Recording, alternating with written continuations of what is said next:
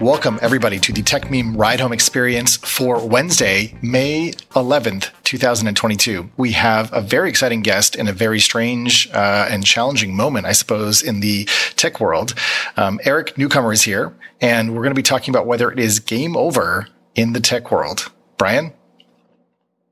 Yes, I said it. I said to Eric just a minute ago. Eric writes the Newcomer Substack, which is, a must-read for me for covering sort of exactly the space we're about to talk about. And I think Chris, didn't I put this one in the long reads last week, right? It's called Yes. The End Game. Yes, the tech downturn the End Game or persists. Game? I think the image is Game Over, but I think you're right. I think it's the End Game. Mm-hmm. Yes. So the tech downturn persists, forcing startups to grapple with reality. Hey, by the way, NASDAQ was down another 3% today or whatever. Okay, Eric, I think the way that we could do this is let's start with the stock market first, because it's almost like going down the funnel. We can talk about like what that has to do with everything else down to someone starting a company today. So Right. my first question would be, by the way, thanks for coming on. Yeah, thanks for having me. Do you have a theory for why now? Why the apocalypse now, or at least the apocalypse since November? Yeah. I mean, set the table. I mean, the NASDAQ composite, which reflects a lot of tech stocks, down 3% in one day, down 11% in 5 days, down 15% a month, down 28% in 6 months. We've just been steadily going down. I think what's amazing about this moment is that, it's falling because interest rates are going up. It wasn't the global pandemic that killed us. We saw stocks fall off around February, bottomed out in March of 2020. We had this sort of head fake stock market crash, but then we actually entered boom time, and it was a great moment to be an investor. And now, sort of coming out of the pandemic, but with inflation and interest rates, I think interest rates being key, going up, Right. there's a sudden shift, turn against equities, and particularly sort of speculative equities, the technology industry is or producing. risky assets, full stop. And am I misremembering this? Like the first sort of real headlines about inflation being at 30-year highs, that was right at the beginning of the year, right? If you draw the line to that, it's not really mysterious. Right. I mean, it's, inflation and rising interest rates are obviously intertwined. Interest rates need to go up to combat inflation. Inflation has a complicated relationship with the stock market, but interest rates, higher interest rates provide a clear alternative to investing in stocks. Why invest in an uncertain stock if you know you're going to be able to get sort of a guaranteed rate of return from an interest rate? So that pushes the stock market to behave, to behave more conservatively, and has investors sort of flee equities. So that's sort of what's going on the most fundamental level. Okay, so getting to sort of my funnel thing. So right now, what we've seen is sort of like someone who turned me onto this, a sassacre. Sort of Ooh, like that's good. That's good. Yeah. And wait, I'll have to figure out who did that, because it is good. But it is. I've said on the show even today, I think that it is a lot of the companies that went public the last, I don't know, let's say 5 years or so. So this generation of companies, of which there were a lot of SaaS, a lot of dev tools and things like that, but high growth companies that showed growth on the top line, but not the bottom line, right? And so people were giving them on the public markets insane multiples. Right. Snowflake has been one of the hottest. Okay, SaaS dude, stocks. I'm so glad you said that. My theory is Snowflake like literally the emblematic company of this period? Snowflake is down 65% over 6 months, 59 year to date, and 7.5% today. My take, I just think it's I think SaaS comes first. It's easiest for the market to reprice SaaS companies because there's such a historical truth, right? I mean, you can easily compare them to each other. You know what sort of the historic rates have been. You know, we had this sort of delusionary period where people thought maybe the multiples for SaaS companies would be forever changed, but then it doesn't seem like the case. So it's much easier for SaaS companies to reset. So we've seen those fall, more than I think we've seen, like a Tesla or sort of like the sort of, electric vehicles or other sort of speculative sectors potentially falling. So I think there's still time for it to play out. It can translate from the things where investors know how to reprice them to areas where people, well, I mean, we saw with Coinbase today, people waiting for earnings or other signals to send the price down. Well, so sticking with the funnel analogy, my assumption is that 60 to 70% of the listeners to this podcast work for startups or work in the tech industry. As right, we got VCs in some messaging me as we speak. Yes. I'm seeing other friends in the room as well too. But so number one, what is Noah Smith was tweeting today about like talking to friends and seeing their compensation expectations for this year being halved and things like that. So number one, for the people listening, if you're working at a public tech company, even Apple is approaching down 30%, I think, from its high. So the question is, whether the people that are sitting on stock options that could be underwater right now, what does this do for folks? Because, okay, let me rephrase it a different way. There's a podcast that I listen to that says like the Greenspan put is over, and that's the problem for the larger market where, because interest rates were so low for so long, stocks were so cheap, and tech stocks led that way. And so investors aren't used to stocks going down. But I've thought all this week about employees at tech companies will be facing for the first time in at least a decade, maybe 15 years, the idea that their options would be underwater. So, right. Somebody was tweeting, if a startup doesn't give you an extension, they're basically saying like, screw you, you're not, that's my equity now, this company's keeping it because it's hard to justify paying for it. I mean, I don't know. It's going to have to play out. We're going to have to see how many layoffs there are. You would think there would be some advantage, to public companies in that they reset valuation expectations overnight in the way we're going to see private companies in denial about their lower expectations. I love to talk about just sort of the Databricks versus Snowflake comparison. I mean, Snowflake has been able, it's painfully suffered a falling market cap, but at least that means, if you join the company, your stock grant is updated. Whereas, a company like Databricks, you might sort of get a compensation based on a illiquid private valuation that was assigned in the boom times. I mean, we saw Instacart reset, but we haven't really seen sort of many public announcements of large private unicorns resetting their 409A valuations. So yeah, definitely people going to new companies are going to have to decide whether it makes sense to go to a private unicorn that raised a super high up round last year. Right, because there was a shit ton of that. Like you even said in your piece that it was not uncommon last year for companies to raise twice in a year, 3 times in a year. That right. Cadence has got to be over. Right. But, so hopefully the companies, have right. money, right? I mean, there was money to be had. So I do think it'll take a while, if people think this is some, the end of the world, when will we actually see?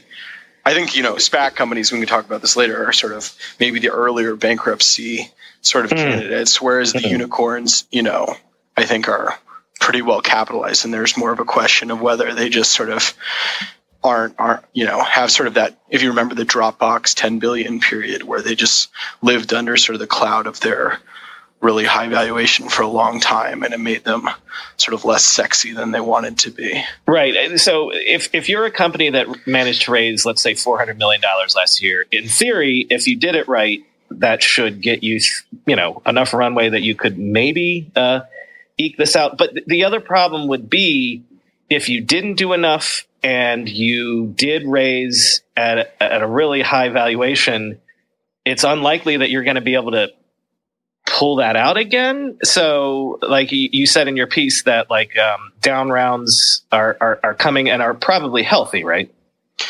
Yeah. I mean, somebody said to me, great companies will have flat rounds and good companies will have down rounds, but that's going to take time. I think right now we're still in this sort of, why would I do either if I have plenty of money? If you don't, I think we're going to see, companies can always extend their round, basically take new money at the old price, which feels less painful, even though you would think, with hopefully improved metrics, you should be able to raise a higher price. You can't because the market's corrected. So you just extend, or you have to raise a down round, but that might not be, I don't know. We might not see big, interesting down rounds till the end of this year or something because companies are capitalized enough. It's not I don't think we've seen a lot of private down rounds yet. More we're seeing layoffs and people trying to manage costs. And we're seeing up rounds. I do think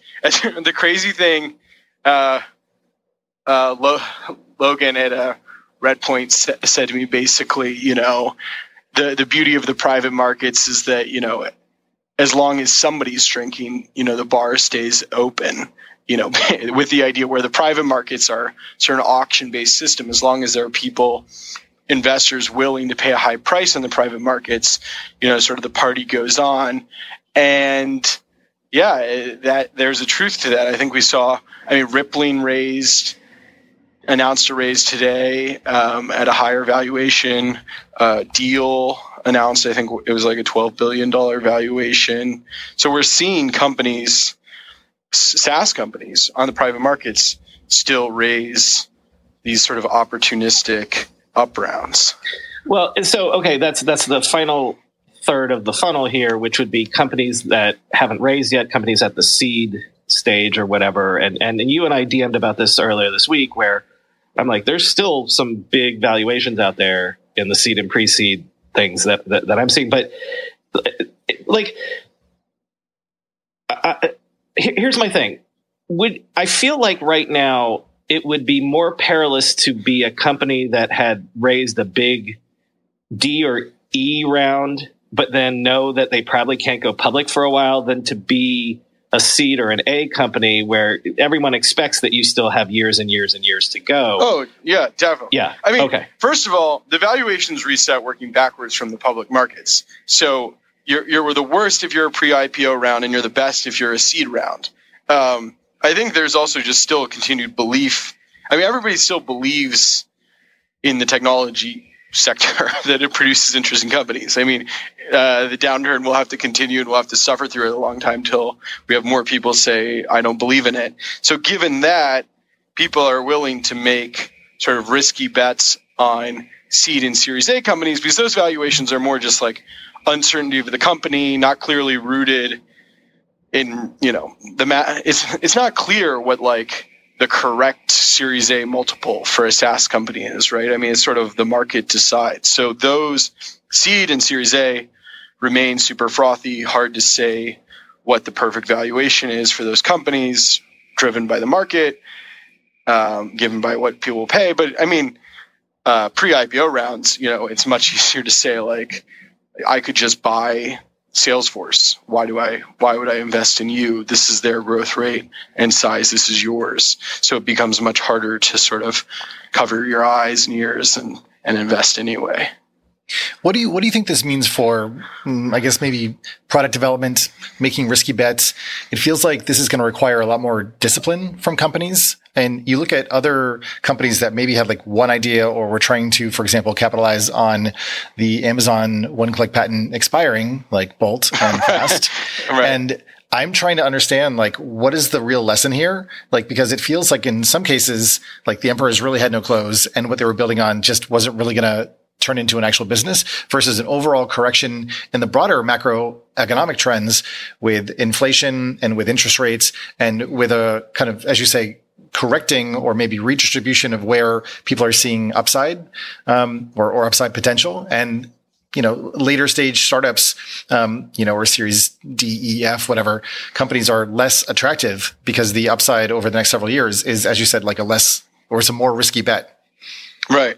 I mean, Dara Khosrowshahi at Uber, I think, was smart and got out sort of ahead on this and wrote a letter basically saying that the market was going to shift to wanting cash flows and away from speculative bets. Right. I mean, that sort of fit the evolution he's been trying to do at Uber anyway. So a good message, but yeah, I do think there's a truth that, there was just this sort of grow. I mean, I wrote late last year about Rivian going public. I called it a horseman of the apocalypse. I mean, just the sort of raw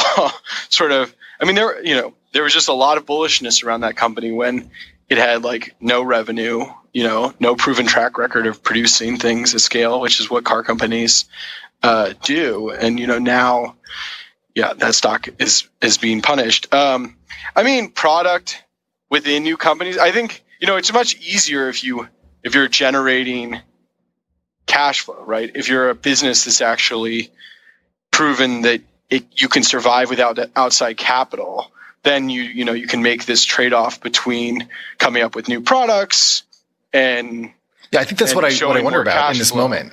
Like whether it's Airbnb or Uber, where they have like, real businesses and, something of a moat versus a lot of these SaaS companies, which are quite virtual and possibly replaceable. Like they were providing a convenience, maybe like a vitamin. Well, and also half of their business might be selling to other startups as well. Exactly. Right. Also, well, that's a huge problem. I mean, Airbnb, I think the Airbnb Uber contrast is a good one. I just think that the investor world believes that Airbnb will stay around.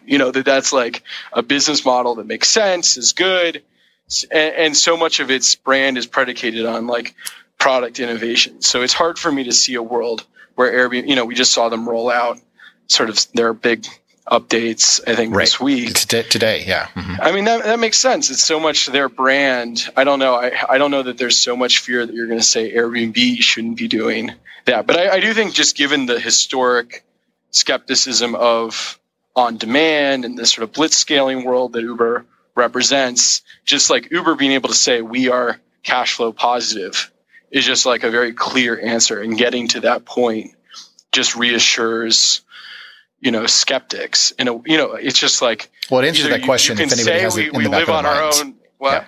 It answers the question if anybody has it in the back of their mind, like when is this thing going to be solvent, essentially? Right, exactly. It's like if you know that you are going to produce the money to stay alive, that's like reassuring to people. So I do think there's a big difference between companies that are like, oh, how do I manage how much cash I show versus like companies where you're like, like a Rivian or something where you're like, how will you ever, what is the path? Those are really different situations, and these companies that investors can't even sort of figure out how you would get to profitability are going to have a lot of problems because you can't just say, well, the revenue is going to grow so much. So actually we have Logan is up on stage, who's quoting your piece. I thought he might chime in, actually. Whenever I need to do financial research for this show, for instance, during tech earnings season, when I have to analyze how various companies' stocks have been performing, I only ever turn to our sponsor today, Yahoo Finance. For more than 25 years, Yahoo Finance has been the brand behind every great investor.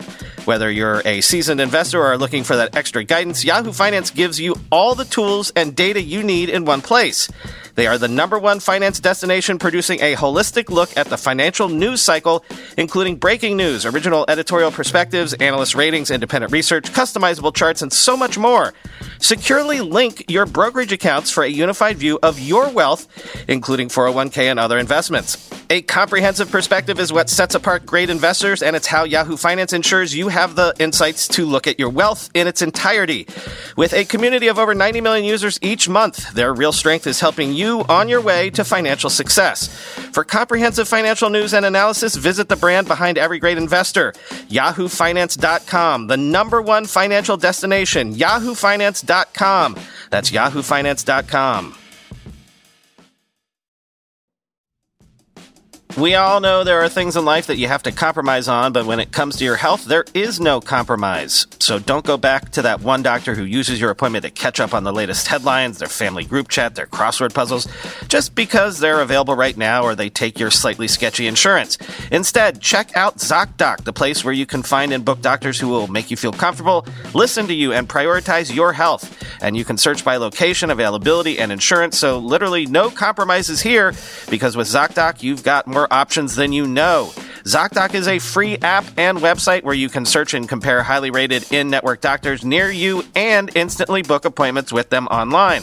Once you find the doc you want, you can book them immediately, no more waiting awkwardly on hold with a receptionist.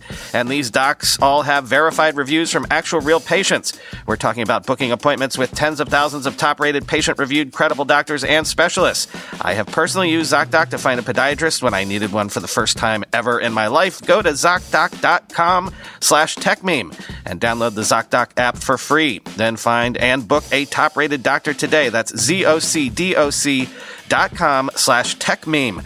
ZocDoc.com/TechMeme.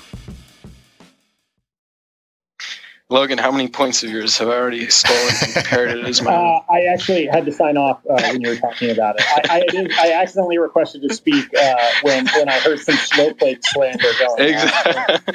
I'm not slandering them. No, not you. Not you.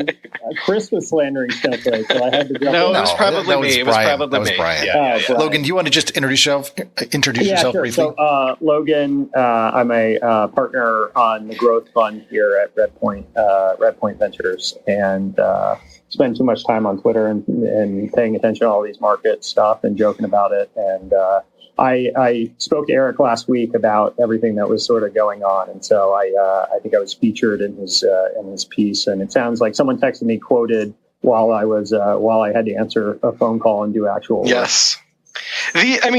One question we were asking, you're like an expert on SaaS. I mean, do you think SaaS is going to come out of this the worst, or you think SaaS, it's just clear now? I was sort of defending SaaS a little bit, but like, are you worried SaaS is really going to get caught out here, or you think SaaS is going to do well relative to other parts of tech in this downturn? Yeah, well, I was joking that like SaaS, that it's not the bottom until someone like fundamentally questions SaaS business model, Right. like if that's actually a sustainable business model or not. So that's when we'll know at the bottom is like some prominent investor coming out and being like, I don't know about the SaaS thing.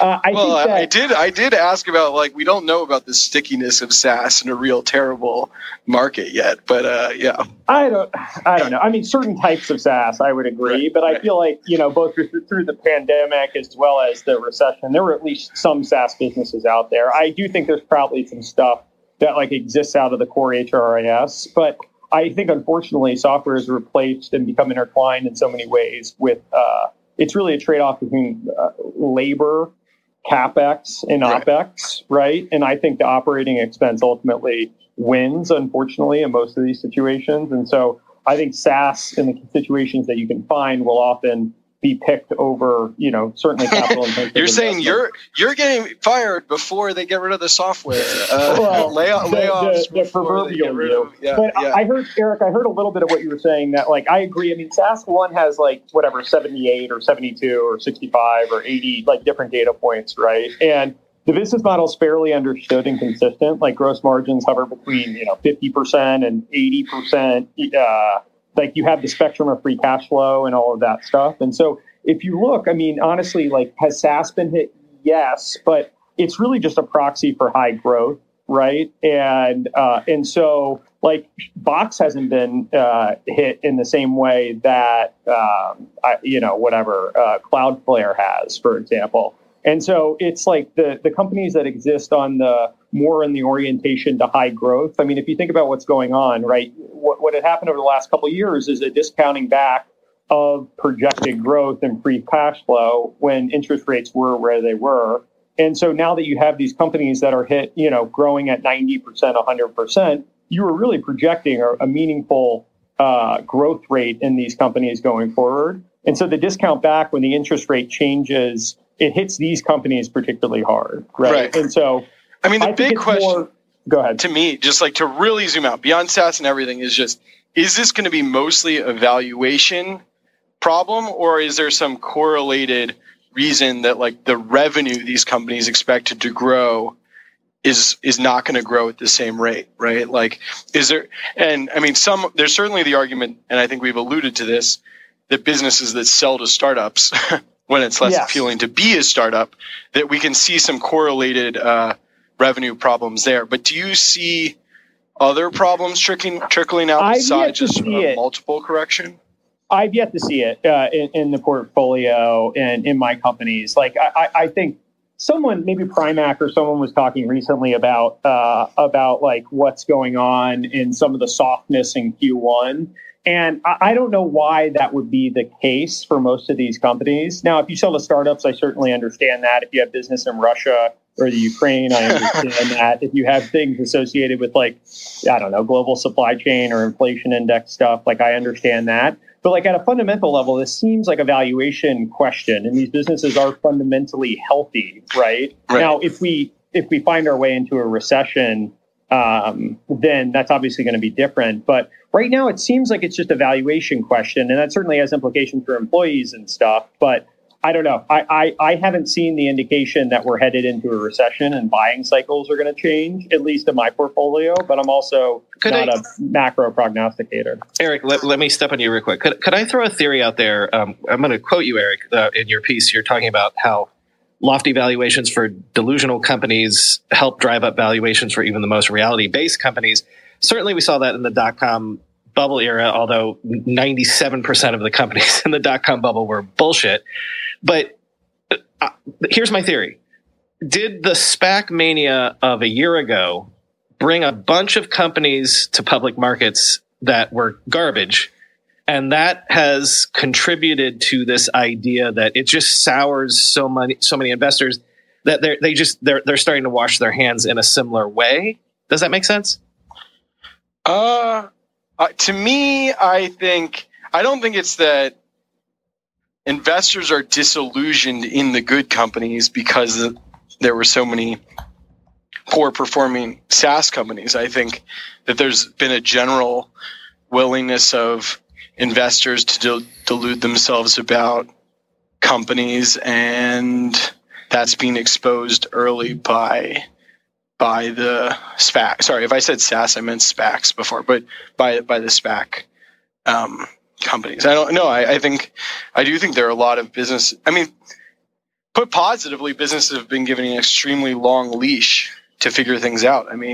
Uber's like cumulative GAAP net losses was something like $23 billion. So Uber has been given, I don't know what that is in cash flow terms, but Uber's been given many, many, many billions of dollars to figure this thing out and to build a scale to be a huge business. And I guess there's no reason necessarily that companies should have that long of a leash. And we might be entering a period where they don't.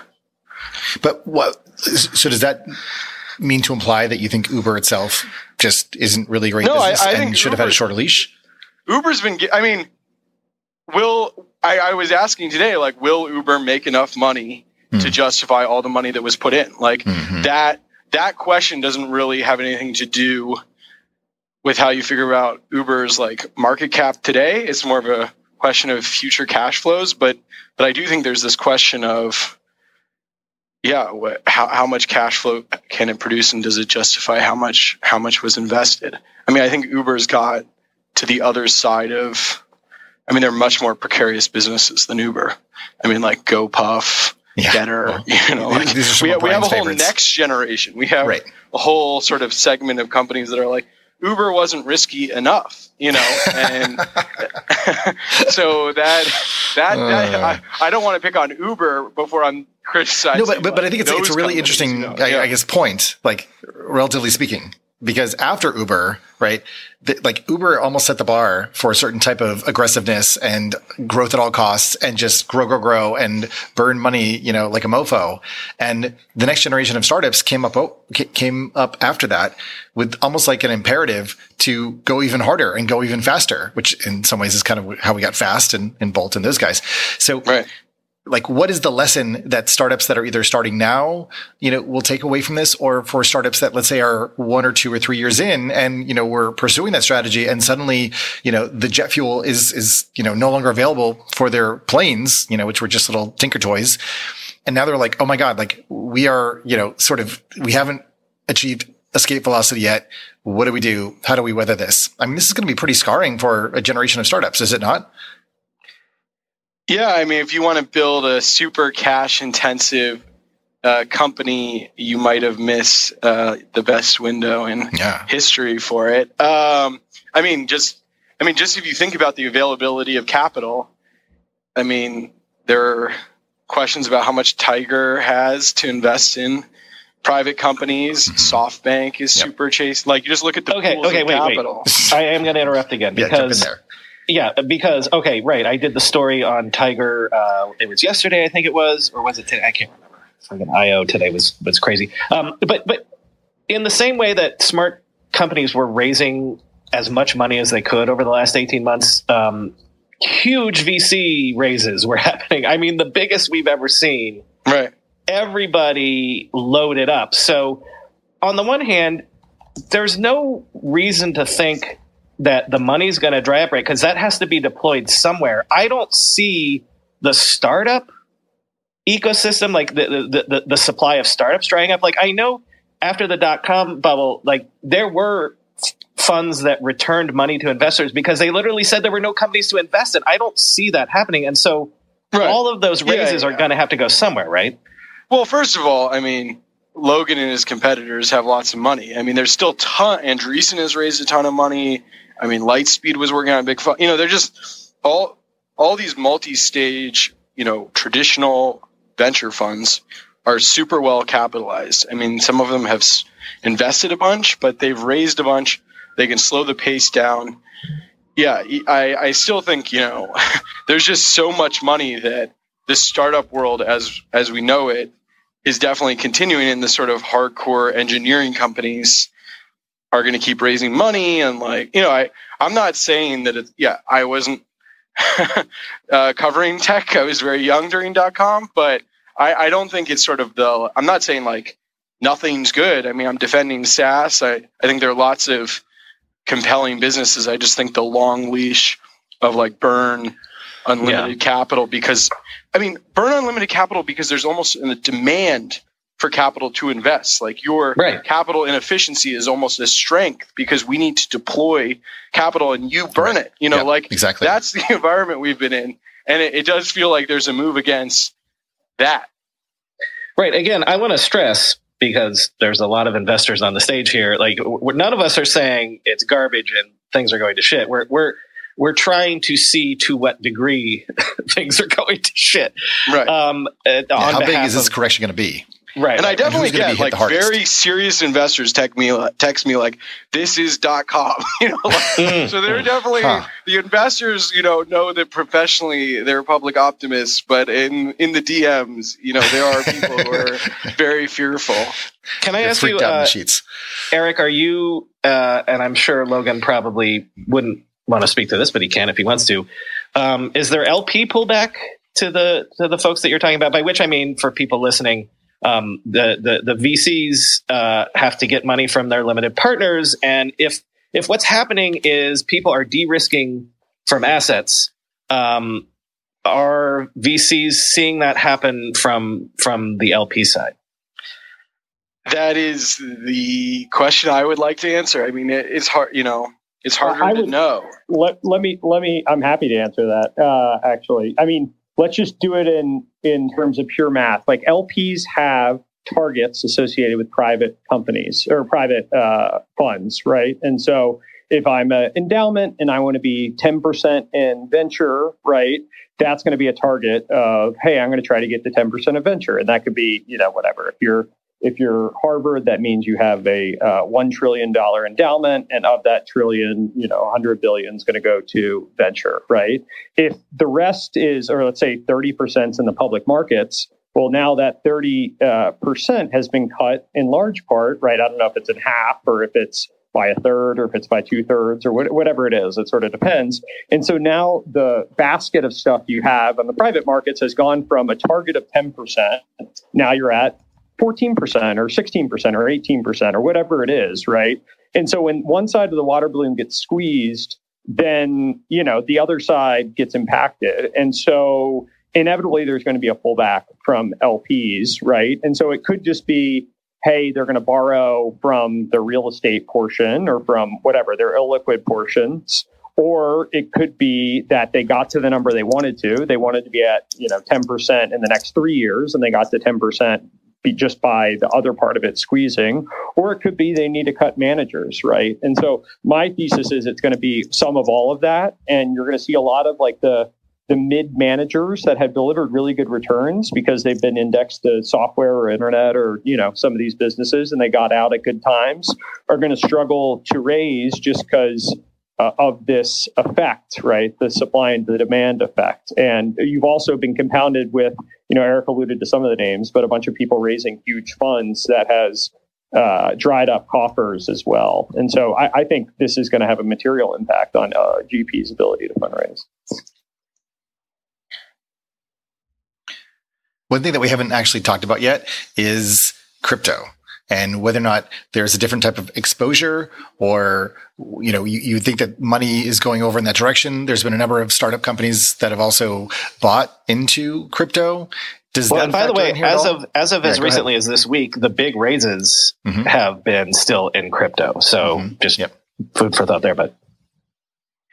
Yeah, crypto's hard because, this is hard to know the fundamental bottom to it, right? I mean, that's sort of part of what we were talking about in the SaaS conversation. There have been so many times, I spent many years in the early 2010s being skeptical of crypto. So I think a lot of people have watched booms and busts and have learned to measure their words a little bit. But I mean, certainly NFTs have been blown out. I mean, the currencies are all way down. The stable coins are in crisis. Definitely big problems in crypto world. And the crypto funds, that's basically where I've been reporting for the last couple of months have been the thing that for a while was saving, venture. Venture was sort of worried end of the year, slower early this year, but the crypto funds were well capitalized and sort of deploying, and Ethereum was doing better than Bitcoin. There were always sort of different things happening. But now, Bitcoin, which is supposed to be a hedge against the world imploding, you would think is not performing as such. And so it's just very hard to know what the bottom is for crypto, and presumably firms like Andreessen and Paradigm are just going to continue to deploy as true believers and believe they're getting good prices. But, a lot of people who are just sort of onlookers are going to chicken out and leave the market. Eric or Logan, what do you make about the fact, again, as I've said this week on the show, that crypto is almost one-to-one correlated not just to the stock market, not just to the NASDAQ, but to the specific sort of companies we're talking about, like the Shopify's, the SaaS's. What do you make of that? Because to me, it makes it feel like they're all in the same basket of sort of like the sort of Wall Street bets style investing. Do you feel like that's true? I mean, clearly it's sort of factually true at the moment. I mean, I don't know. I'm sure there's some crypto person they analyze the correlations a bazillion different ways. But yeah, I mean, if I had to mount a defense for that, it would just be, the audience of people who are early believers in crypto and these stocks are similar, but in the long term, different sets of people would invest in them. But yeah, certainly I think I agree with you that the reality at the moment has been that those two things are very intertwined. this is moving backwards slightly, but under normal circumstances, like some of these depressed public companies at this point would be leading to acquisitions, which seems to kind of be impossible for the usual suspects at this point because of the regulatory environment right now. Like I'm thinking of like, a Shopify approaching like a $40 billion valuation, which there's no way Amazon could take them out or whatever. But like there's others that are like, $10 billion, $12 billion. And so do you expect to see some sort of movement towards M&A to some of these low flyers? Peloton could get so low. All of those rumors of Amazon and even Apple would make sense if they're down so far that they're on the pink sheets or something. $5, yeah. Right. I mean, I was talking to Rick Heitzman at FirstMark on my podcast, Dead Cat, and he was he was saying that he thought there would be a lot of small acquisitions. Definitely the sort of the cleanup, startup finally admits its multiple isn't what it wanted, and like a smaller company buys a tiny company. I mean, it feels like on the big side, the regulatory problems persist. So that's been super hard. I mean, you could see just sort of, the mega caps are still so large that, and very savvy about where technology is headed that you could imagine them buying sort of non-competitive businesses. Just, Microsoft bought LinkedIn, right, in a similar sort of moment of market panic, and that's been a great investment. You could see sort of even more sort of unrelated businesses getting scooped up by big tech that just believes in them. But definitely it's a hard time to buy a business that, is competitive with you.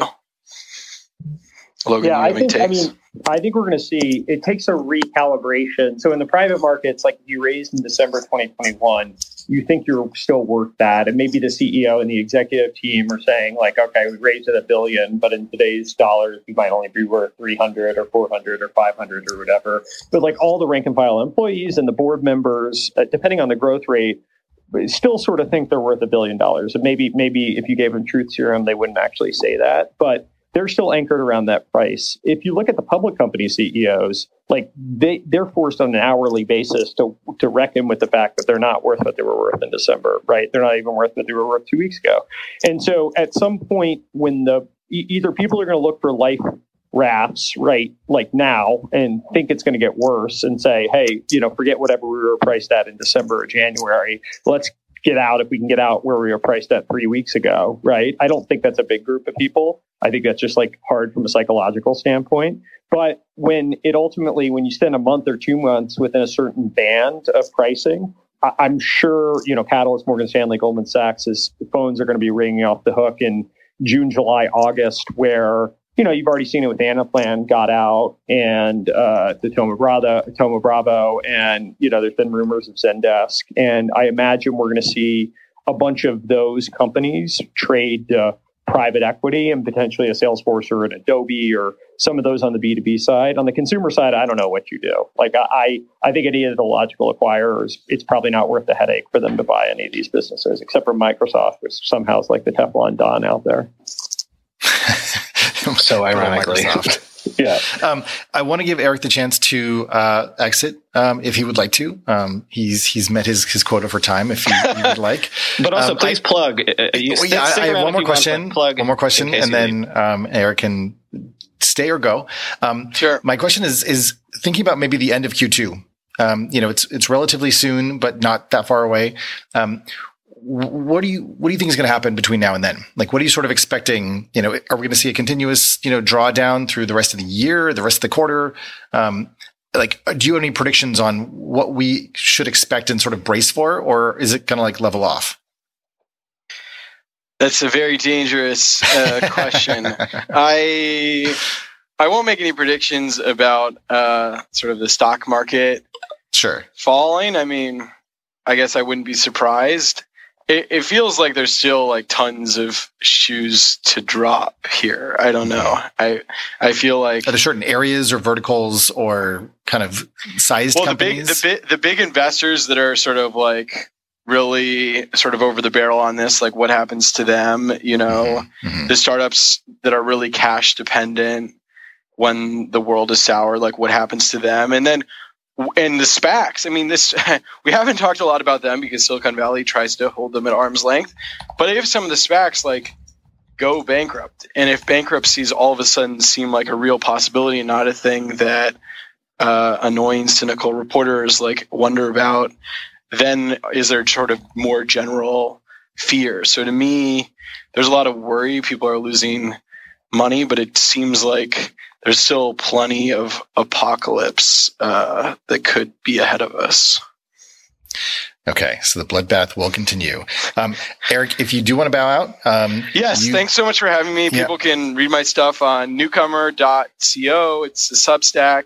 Perfect. Subscribe. I'm going to keep covering all these themes. And yeah, I have my own podcast, Dead Cat, where we are very interested in these topics as well. And thank you so much for having me. Awesome. Thanks for stopping by. We've also... Oh, he vanished. And Logan, too, if you want to stick around, or if you want to promote anything, now is also an opportunity for you. Sure. I mean, every person that gets behind a microphone has to have a podcast. So I have it. Right. If people want to click into that, it's on my bio. And thanks for accidentally having me. Well, but by the way, Logan, we're reposting this on the Tech Meme podcast. So please tell us what it is, because it's a great podcast. And I love it. Yes. My podcast is called Cartoon Avatars. And it's every Saturday morning. This week, I have Aaron Levy on, and we're seeing who else, but kind of covering week in tech. So, perfect, awesome. Well, thanks for showing up.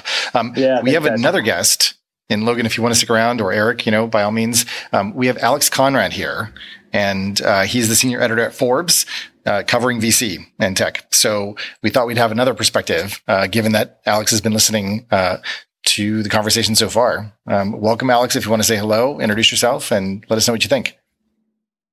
Yeah, hey, Alex Conrad here. Am at Forbes, as noted, and I've really enjoyed the conversation so far. Lot to think on. Not really sure where I would exactly jump in. You may have to call on me. Well, I'll tell you what. Here's something here's a question that we didn't get to that I'm curious about. But we alluded to it earlier, which was, at least so far, the last 2 weeks, the sort of big monster raises have all been in crypto. I'm curious if you're hearing or feeling like that's sort of the one that's been surviving. That's the sector that's been surviving recently. And if all of a sudden we stop getting the, $300 million crypto round, if that will really be a canary in the coal mine, that would be bad for us. Well, the first thing I would say for anyone listening is, there's a lag with some of these funding rounds, and so because it takes months to close a round. Yes. Yeah, I mean, I've been talking to companies about potentially writing about them that raised rounds months ago and weren't announced. So that definitely makes things tougher to try to track. So there could be big rounds out there that haven't been announced. And it could just be that the crypto folks are the noisiest. But that said, I think that there have to be big rounds still coming, because there's just so many multi-billion-dollar funds that need to deploy some of this capital. So I think what's probably happening right now in my mind is more of a repricing, where companies may not necessarily want to raise a big round at terms that feel much worse than they could have gotten 3 or 6 months ago. So I think there's probably a bit of a pause there where, I don't want to raise that dilutive big round if I haven't already, but I feel like the money has to be deployed. One of the things, and I'm pulling from Eric's piece again, so I have to credit him for that.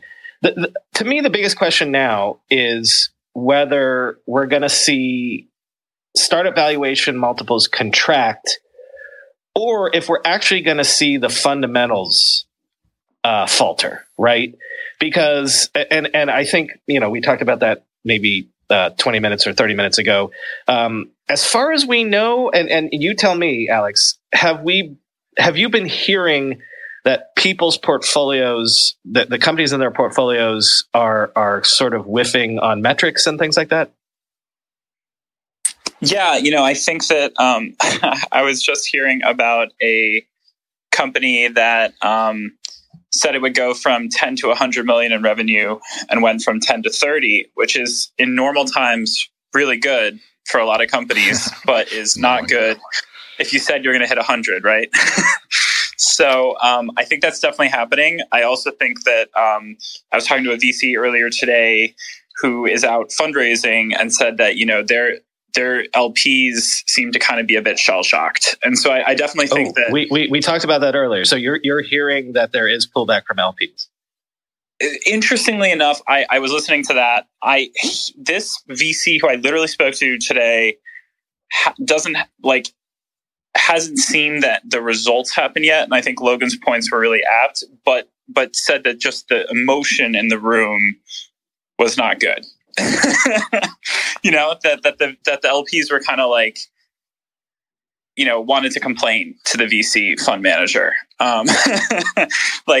justify what's happening here in your world. So I think that similar to my last point, I don't think that the shoe has dropped yet. We're all kind of in this in between reshuffling of the chairs. Let's be real for a minute. Most guys would wear a t-shirt every day of their lives if they could. The problem is that most t-shirts are not acceptable to wear at work or out on a hot date night. But today's sponsor, Cuts, has finally changed that. Cuts t-shirts are such high-quality, wrinkle-free, and so buttery soft that you can look like you're dressing up even when you're dressing down. Yeah, you heard that. Wrinkle-free. You never have to substitute comfort for fashion ever again. If you see me in a t-shirt, it's likely one from Cuts. I'm also a huge fan of their AO 5-pocket pants. The right sort of step up from jeans without going all the way into dress pants, like literally my ideal Venn diagram of professional looking but comfortable feeling. When you touch something from Cuts, you can immediately feel the quality. Their proprietary fabric blends are ridiculously soft and breathable, they don't wrinkle, and they look way more expensive than they actually are. For a limited time, our listeners get 20% off your entire order when you use code RIDE at checkout. That's 20% off your order at cutsclothing.com with promo code RIDE. Please support our show and tell them we sent you. Experience the perfect blend of style and comfort with Cuts Clothing. Cutsclothing.com, promo code RIDE for 20% off. With everybody fighting for attention, how can your business stand out and connect with customers? Easy. Get Constant Contact. Constant Contact's award-winning marketing platform has helped millions of small businesses stand out, stay top of mind, and see big results fast. Constant Contact makes it easy to promote your business with powerful tools like email and SMS marketing, social media posting, and even events management. With Constant Contact, you'll reach new audiences, grow your customer list, and communicate more effectively to sell more, raise more, and fast-track growth. Don't know much about marketing? No sweat. Constant Contact's writing assistance tools and automation features help you say the right thing at the right time, every time. Plus, you can send with confidence knowing your emails are actually reaching your customers thanks to Constant Contact's best-in-class 97% deliverability rate. I use this, and you should too. Tackle any challenge with Constant Contact's expert live customer support. Plus, everything's backed by their 30-day money-back guarantee, so get going and start growing your business today with a free trial at ConstantContact.com. Just go to ConstantContact.com right now. Constant Contact, helping the small stand tall. ConstantContact.com. What do you think? Go ahead. Sorry, Brian, but one of the thoughts that I have is that there's a lot more people who have entered into the VC world, in the last 4, 5, 6 years, since the downturn. And so I would think that the level of skittishness might be just generally higher. And so some of that emotion that you're sort of encountering, might be just due to that, discrepancy or that dichotomy. And I guess I'm asking, if that is reasonable or real, or, whether this is just part of the game. And so, it's normal. How much do you think that level of lack of experience is informing, what might happen now, and whether things will continue to go down because people are freaking out? Yeah, I think that's a good question. It can take LPs historically have often signed on for firms for kind of a three fund tour with a sort of group of key partners, and so that second fund, you need to be really showing some results, and then that third fund, they really want to be the big winner, and then it's kind of emotionally they reassess the relationship. But often, it is kind of a 3-fund cadence. And so I think if you're in that second to third fund cycle right now,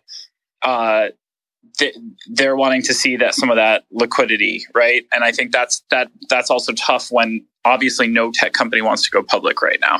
Right. Well, that's interesting. Wait, actually, Eric was saying this on his podcast that it's been the longest since there's been an IPO in ages. Yeah, I mean, it's just obvious, right? Like think about all the companies last year we were talking about could go public this year. Right. And now it's like maybe next year. And if you're a private company looking at the bloodbath that you guys were talking about earlier, like why in their right mind would they want to join that? Yeah, right. Exactly. Well, I remember saying at some point last year when the SPAC boom was happening that like it was taking out an entire generation, an entire cohort. And by taking out, I mean, in a positive way, getting them to public markets, getting them liquidity events. Do you think that maybe that's part of it too? Is that like we front loaded in the same way that COVID times front loaded all of this growth for specific companies? Like literally a year ago, all the SPAC business, the markets being to the moon, sort of cleared the decks, and so now people are looking around. And God forbid you didn't get to go public, you didn't reach public markets, but like maybe this cohort, it's going to take some time for healthier, more mature companies to reach that stage. I think if I'm the CFO of a growth stage company right now, I'm probably looking at the metrics very differently in terms of profitability than I was before, because as we talked about with, are these SaaS companies kind of the canary in the coal mine with their valuation multiples? I think if you're going to be identified as a so-called high growth stock, what does that mean for you, right? Like I think it was Trace Cohen tweeted that in January, Square bought Afterpay for $28 billion, and Affirm has been trading around $4 or $5 billion this week. Oh God, like that's insane, right? Like, oh my God. Well, let's not even get into whether or not the Twitter deal is going to blow up, because what would Twitter's price be right now today? Let's end this conversation with this question. Let's bring it back to most of the people listening to this are workers, devs, engineers, people in the trenches at tech companies. I don't remember if we asked Eric about this, but Alex, are you hearing rumors of layoffs and hiring freezes at the moment? There have been a few that have been publicized, and my team is, kind of asking that very question. We're looking around right now. I still feel like it is kind of things are happening at the margins where the top 10% of low burn companies or kind of like extra hot companies are still raising these crazy up rounds like Rippling this morning, and they're not being affected. And then the bottom 10% of highest burn companies are freaking out. I think for people listening who are at kind of the middle pack companies, like, yes, your company will probably raise at a lower valuation. No, I don't think you should be absolutely panicking that the company won't be able to raise at all. And so if you have a long-term conviction in the company, this is just going to probably cost your, the value of your shares, maybe a year of time or something, which of course sucks. But like, I don't think we're in that panic mode yet. Of course, stay tuned. Like, if there are a bunch of high profile layoffs at so-called healthy companies, that would, or at least companies that are not considered high burn type companies, that would be a whole different kettle of fish. So I have one more actually. Just in terms of the advertising space, like it feels like that's a headwind that is part of this soup of things that are, going on. There's a lot of things happening like in the world, but structurally, fundamentally, advertising has been so important for a lot of these hypergrowth companies, either participating as advertisers or as building their business around advertisers. Is that a factor in this mix right now? Especially with what's gone on with, app tracking transparency, changes for Facebook's marketplace, et cetera.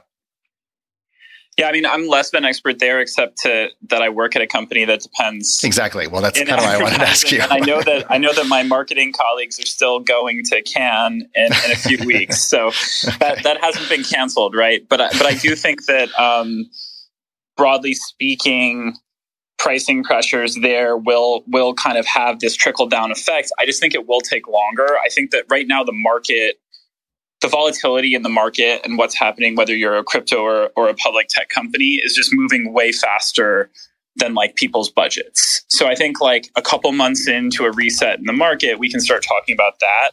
But I feel like that's kind of like a real next order concern compared to like just this musical chairs happening right now, driven by, everyone checking their accounts and freaking out, and Coinbase having to say, hey guys, we're not going bankrupt. Never good. Please don't take your crypto out. It's not a good idea. Exactly. No, just leave it. Yeah. Mm-hmm. Brian? Yeah. Alex, we're going to pivot to the last 10 or 15 minutes, and we're going to do a little bit on Google I/O and then pour one out for the iPod. So you're welcome. Please stick around for that if you want.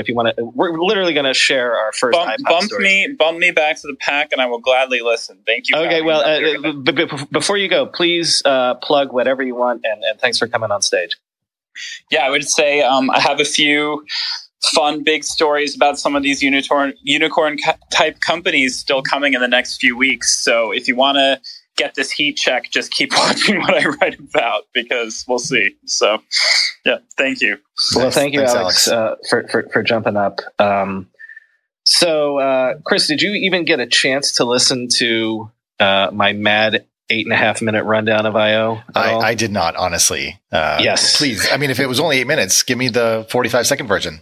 Oh, it was the usual in terms of like, were you surprised? Like, what's the high level takeaway emotion? Well, I do. Okay. So I do have a couple things that I want to point out, but this one is the hardest one for me, with the caveat being that when Amazon does their yearly, here's all the hardware shit that we're going to do, and they announce 80 different things, that's worse. But it's all.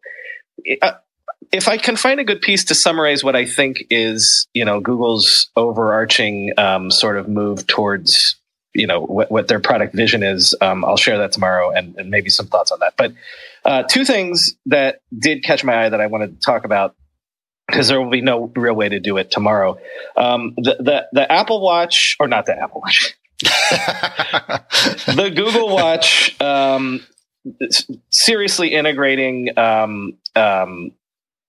What's the company that they acquired? Fitbit, yeah, and all that stuff. Like they didn't give a lot of details on that, but some of the reporting subsequently has been that it was largely, the design was led by the Fitbit team, so it's going to come with health and sleep tracking software. And so the question will be, to what degree, when they do a full launch on this, will they attempt to leapfrog what the Apple Watch is right now? Like, it's always curious to me how Google puts the pedal to the metal and then pulls back in their competition, especially with the Pixel phones. But now if they're going to go into wearables, which you would think they're going to do because of the Fitbit acquisition, and by going into this watch, it's a good looking watch from everything that we've seen. It's round. So it's round, which, that's a differentiator right there. Mm-hmm. The other thing that I thought was super interesting, which I did say, I did manage to get into the show today, is the sort of groundwork that they're laying for AR, not AR and VR, specifically AR. Okay. Yep.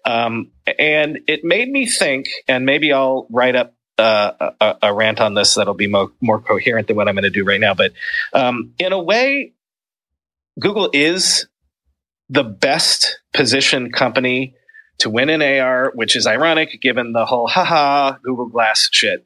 Uh-huh. But because they have the information layer in the real world more than anybody else. Mm-hmm. And when you, and I would argue that, like, saying, hey, Google, is way more, you're more likely to get meaningful information out of doing that than saying, hey, Siri or Alexa. Yep.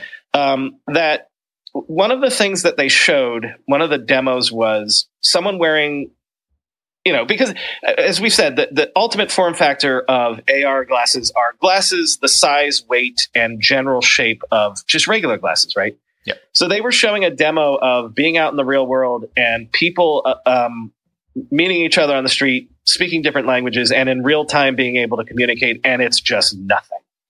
Right. And that is the use case. Not having dragons appear on your coffee table and play. I mean, that's fun and stuff like that. But it reinforced to me that I do think that AR being the next thing can happen in this decade and can be meaningful. And there's all sorts of other things that they introduced. Years to go, so yeah. Right. But there's other things that they demoed or at least teased in terms of like the Apple Maps stuff that they can do and stuff like that. Like what it made me think of, and I'll pause after this so that you can share your thoughts. But the actual efficacy of being in the real world with AR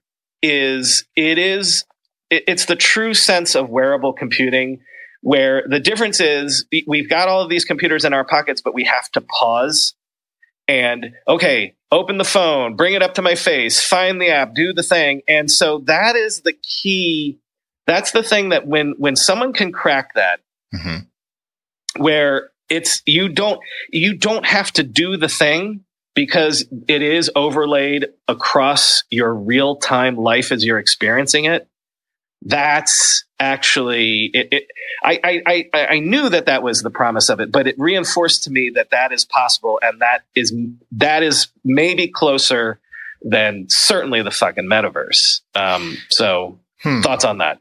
Yeah, well, just on your last point, you had me all the way up into the end, which is interesting. And I suppose it's because when I think of the metaverse, it's something of arbitrary delineation between what happens kind of in what you might imagine as like a Fortnite, immersive VR space versus augmented reality. I mean, I can answer a couple this. Tweets. What? I can answer this with what the definitional difference is in my mind. Okay.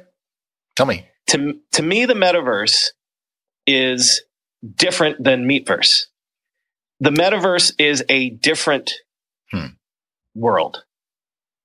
Like with different zip codes and addresses, it's jacking in, as going back to Neuromancer. It is you're leaving. To me, AR. I think this is like an arbitrary distinction. I understand what you're saying, and I also kind of want to maybe draw the distinction between like immersion and extroversion. Being out in the world and being able to interact with and being partial. Like I would say that when I'm cooking dinner and I have my AirPods in, I'm sort of in an augmented reality. It's immersive, but I'm certainly able to interact with, the meat space as you're suggesting. I don't have a headset, an Oculus or anything like that, or a MetaQuest. But when I'm sort of jacked into my Matrix, which is a 2-dimensional surface, which is my, Apple Pro XDR display, that is a view that I'm fully immersed in, and I'm, there. I'm surfing the internet. I'm in email. I'm in Slack. Like these are 2-dimensional surfaces that are sort of a version of a metaverse, which is not super immersive. So that would be the spectrum that I'd be looking at or considering. And the glasses, what's interesting about them is that they are blending worlds in a novel, I guess, nexus between the way that you normally live your life, the way that you typically will, pull out your phone or look at, glance at your wrist to see your watch and get information. Well, overlaying information directly onto your eyes just removes that context switch. This is debatable, but this is where we differ. Definitionally, I think of AR as cyborg stuff. To me, cyborg means you're augmenting your body in the real world. It's Licklider's man-computer symbiosis versus definitionally, when I think of the metaverse, I'm thinking of leaving your body behind. Your body. I mean, I am quite disembodied when I'm like, really working in flow on my computer. So again, I hear what you're saying. Yeah. I think that in some ways, almost like the sci-fi has polluted like your ability to kind of see these things on a continuous spectrum, as opposed to being like two separate worlds where where all the gravity is different and the way that you interact is different. So much of what Zuckerberg talks about with what he's building with Meta and the metaverse, are affordances that come from the real world. So he's attempting to try to recreate the way in which we navigate and move and understand and feel and touch and all the emotions that happen in meat space in a virtual space. Why? Because it's disorienting to be in a digital space where those, where that scaffolding of experience doesn't exist. So glasses seem to be, again, kind of trying to bridge the divide, and the form factor has been the problem. Like, to your point about Google I/O, the fact that Google Glass had a lot of maybe the information primitives, 10 years ago, but didn't have the form factor right, is the journey that so many big tech companies are on.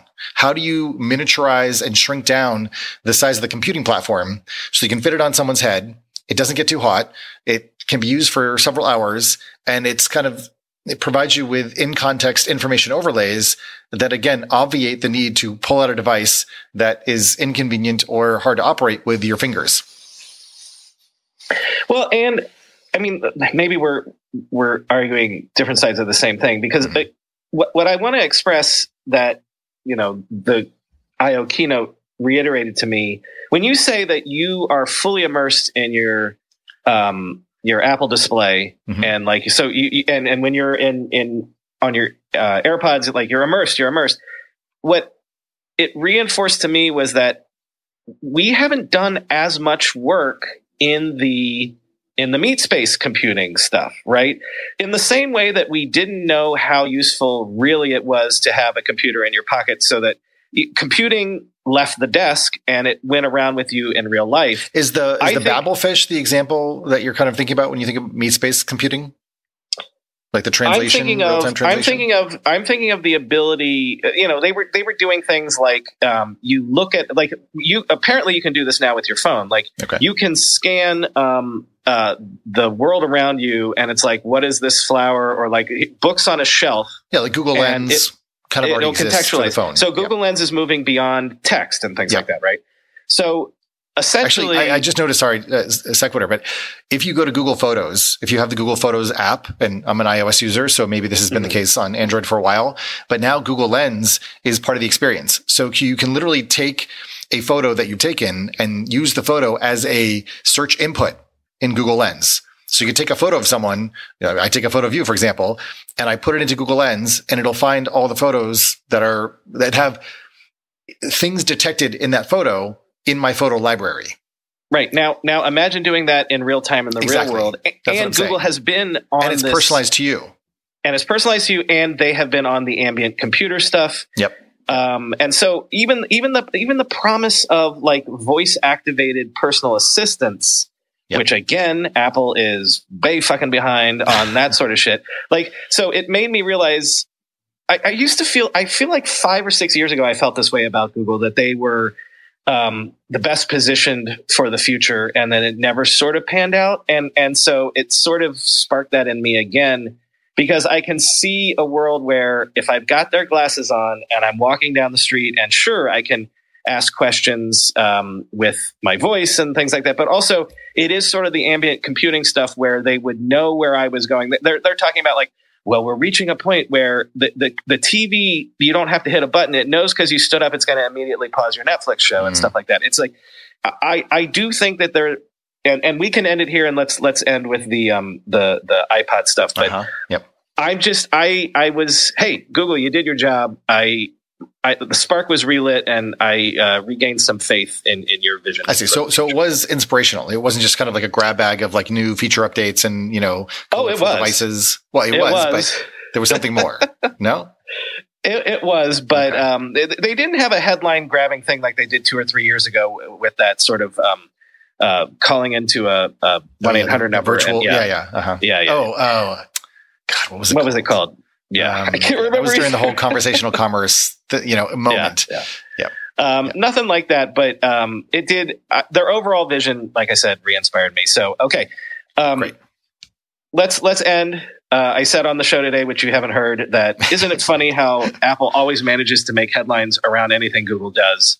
And one of the things, conveniently, that they did was force everyone like me to talk about how the iPod has reached the end of its tether, of its life as a product line. And I made the point on the show today that you can argue that, there were Palm Pilots. You can argue that, of course, there were other MP3 players previous. You could argue that the Game Boy was a computer in your pocket. But in the 80s and 90s, gadgets that were in your pocket were not necessarily computers. Computers were on your desk or your lap.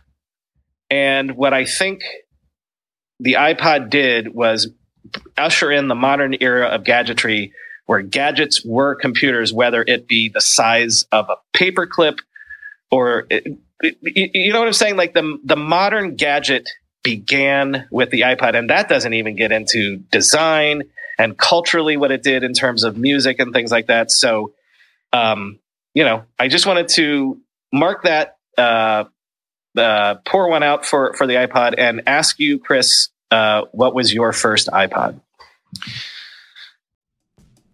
When you go through airport security, there's one line where the TSA agent checks your ID and another line where a machine scans your bag.